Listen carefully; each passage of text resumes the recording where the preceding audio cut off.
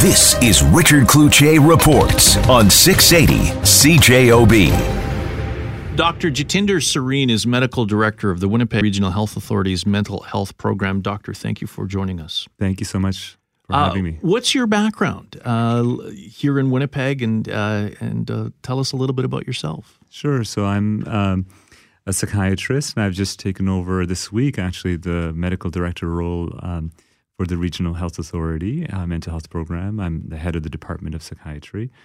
I've been in Manitoba and practicing as a psychiatrist for the last 16 years and done a lot of work in suicide prevention, military mental health. Big picture, and we have talked before, but the big picture here is how many programs, how many people do you oversee? Do you have that sense yet?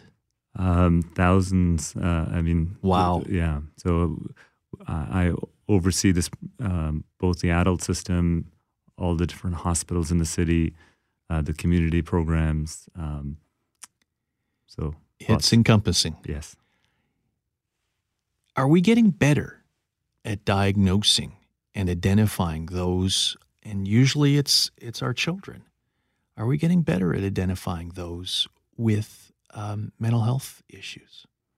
We are over time getting much better in the last 10 to 20 years. It's one of the reasons I went into psychiatry and mental health is because I saw it as a profession that really was underserved and not recognized. But in the last 20 years, there's been a lot of progress in assessment and using diagnostic clinical interviews and trying really hard to get an earlier identification of emotional difficulties, trying to improve practices both from psychological treatments as well as medication treatments.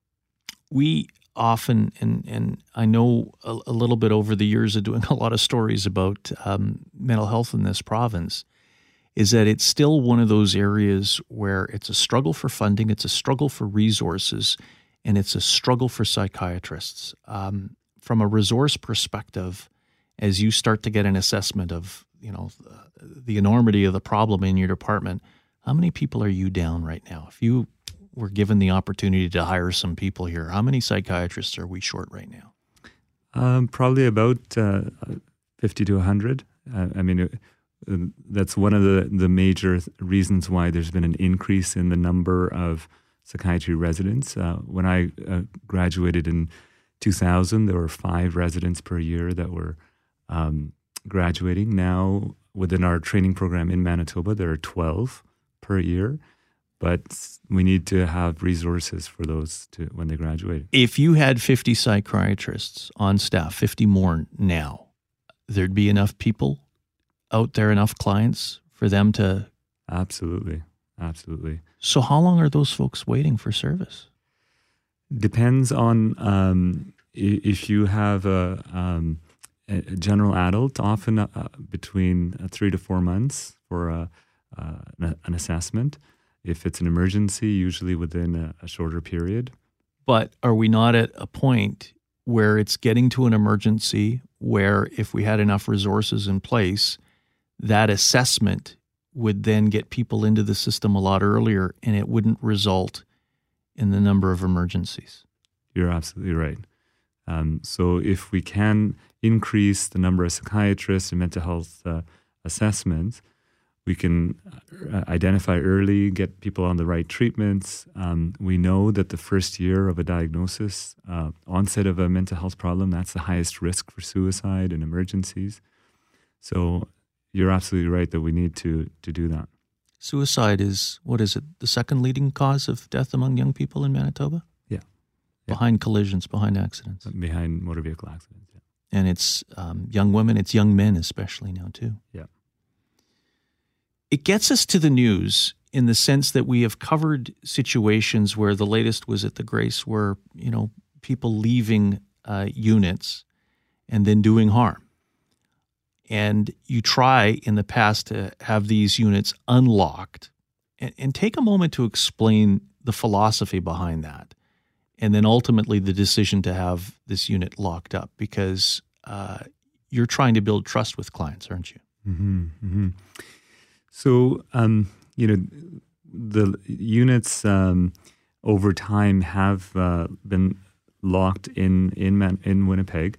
The idea has been to try to help the person have autonomy and safety and trust, and so that they can make their own decisions. But we've noticed that there have been an increase in resources in the community, so people are getting better care after they leave the hospital. But when they're acutely ill or really depressed or really not feeling well with hearing voices, that at that time, for the safety of the person, it's important to lock the units because of the high needs. And that way, it's trying to balance both an autonomy for the person so that they have their ability to be able to go out and visit family, but also protect the person. That's the case and has always been the case at some of the acute units at HSC, for example, where you have had the worst of the problems on the mental health side. But on more of the community outreach facilities, like the Grace, for example, that has been an open unit. You have had some cases where, unfortunately, people have left. Does that get back to resources where if you had some more people on the night shift, they'd be able to see who's leaving? Is there a direct correlation there? I think it has some relationship to resources, but it also is important for people to be aware that when people are on inpatient units, they're only restricted to the unit for a short amount of time based on the clinical decision, and they're offered off-ward privileges as part of an assessment and treatment program to help them in a recovery-oriented approach. The decision made on the Grace in particular, is that temporary or is that going to be a locked unit from now on? It's going to be a locked unit from now on, and that's because of the greater needs of patients and the greater severity of patients going to that unit, because it has now become a regional unit. So people could be at, say, HSC emergency, but then go to Grace Hospital, where previously, about 10 years ago, it was more of a community hospital. You have the unit at HSC, you have the one at Grace. How many other units do you have? We have one at St. Boniface, we have Victoria and Seven Oaks. How many beds more could you use? Like, are we still making choices between who gets in and who gets out? Absolutely, yeah. I mean, almost every day there are people waiting in emergency for a bed because there are not enough beds. And that's not just an issue of inpatient psychiatry beds, but there are also issues of long-term beds at Selkirk and other institutions. Is this a crisis? Well, I think that if I was a family member and wanting help, I think it is really important to address the mental health issues.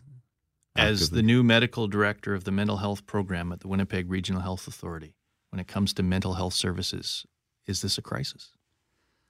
Well, I think it could be called a crisis. I mean, I think that it is important to really address this through resources.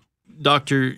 Jitender Sareen is medical director of the Winnipeg Regional Health Authority's mental health program. He is on the job for just this week now, and the expectation is that he's going to be able to coordinate resources a lot closer. It's difficult because I think one of the hurdles that you have to try to achieve is getting the mental health system working a lot more with the addiction system, because the two are interchangeable. Yet I've sat in this chair for a few years now, and I hear from both sides of the system, boy, I wish we could work a lot closely together, more on the identification and treatment of individuals. What appears to be the problem there? Well, I mean, I think there is a number of problems. I mean, I think that structurally the mental health system is funded separately from the addiction system. There's also stigma. Often people present in crisis with both an emotional difficulty and a addiction issue. Those are the people that are at the highest risk of suicide or early mortality. And often mental health problems are seen more as biological issues, where addictions are seen more as behavioral issues. And so sometimes, so it's really important, in my opinion, to really have a holistic approach from a biomedical as well as a psychosocial cultural approach. One can lead to the other. And I think that is proven, is it not? Absolutely, yeah. I mean, if you're yelling at me right now, I'm biologically getting anxious, or the other way around. So, I mean, the environment affects our biology, and our biology affects the environment.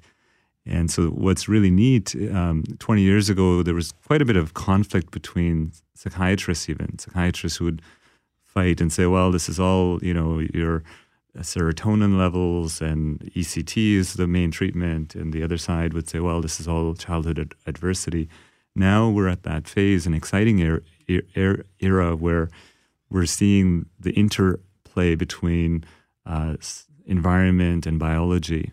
So if you have environments, and how does that actually impact your brain and mind?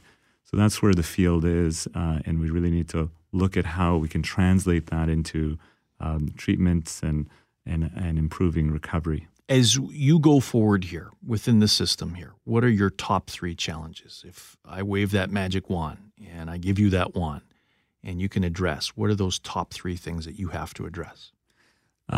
Access is the biggest one. I think if I had to choose, it's hard for providers to sort out our difficult mental health system. There are different waiting times, there are different psychiatrists, psychologists, so trying to improve access in a timely manner so patients and families can understand a clinical pathway. So that access then is related to number 2, that's resources, correct? Absolutely, yeah. So you need to have enough resources and also innovate new ways of trying to think about accessing care. I'm quite interested in using telehealth and technology. I mean, if neurologists are able to provide thrombolytics and using telehealth, we should be able to provide mental health assessments and treatments across the province using telehealth. Because there still is that urban-rural gulf as well. And number 3 on the list? Number 3 is post emergency visits, trying to improve care, because once someone has been in the emergency or a mental health crisis, the services that are needed after that, including families, is really, really important. This government at least has pledged to put more resources into the system, that they're committed to it. They have addressed some of the red tape issues with the Winnipeg Police Service being allowed to release into the hands of a trained professional at hospitals, allowing their resources to be freed up. I still see from dealing with the mental health system on a variety of levels, that access issue, that at times people will call for help and they're told that we'd like to get you in, we'd like to get you that appointment, but there is the wait, and people respond to the wait by then not choosing to access and hanging on, and it ends up in crisis. And we have to get away from that crisis and try to get people that timely diagnosis sooner rather than later. Dr. Sareen, great to have you with us. Good luck, because this is one of those issues that affects all of us in one way or another. Dr. Sareen is Medical Director of the Winnipeg Regional Health Authority's Mental Health Program. Richard Cloutier reports on 680 CJOB.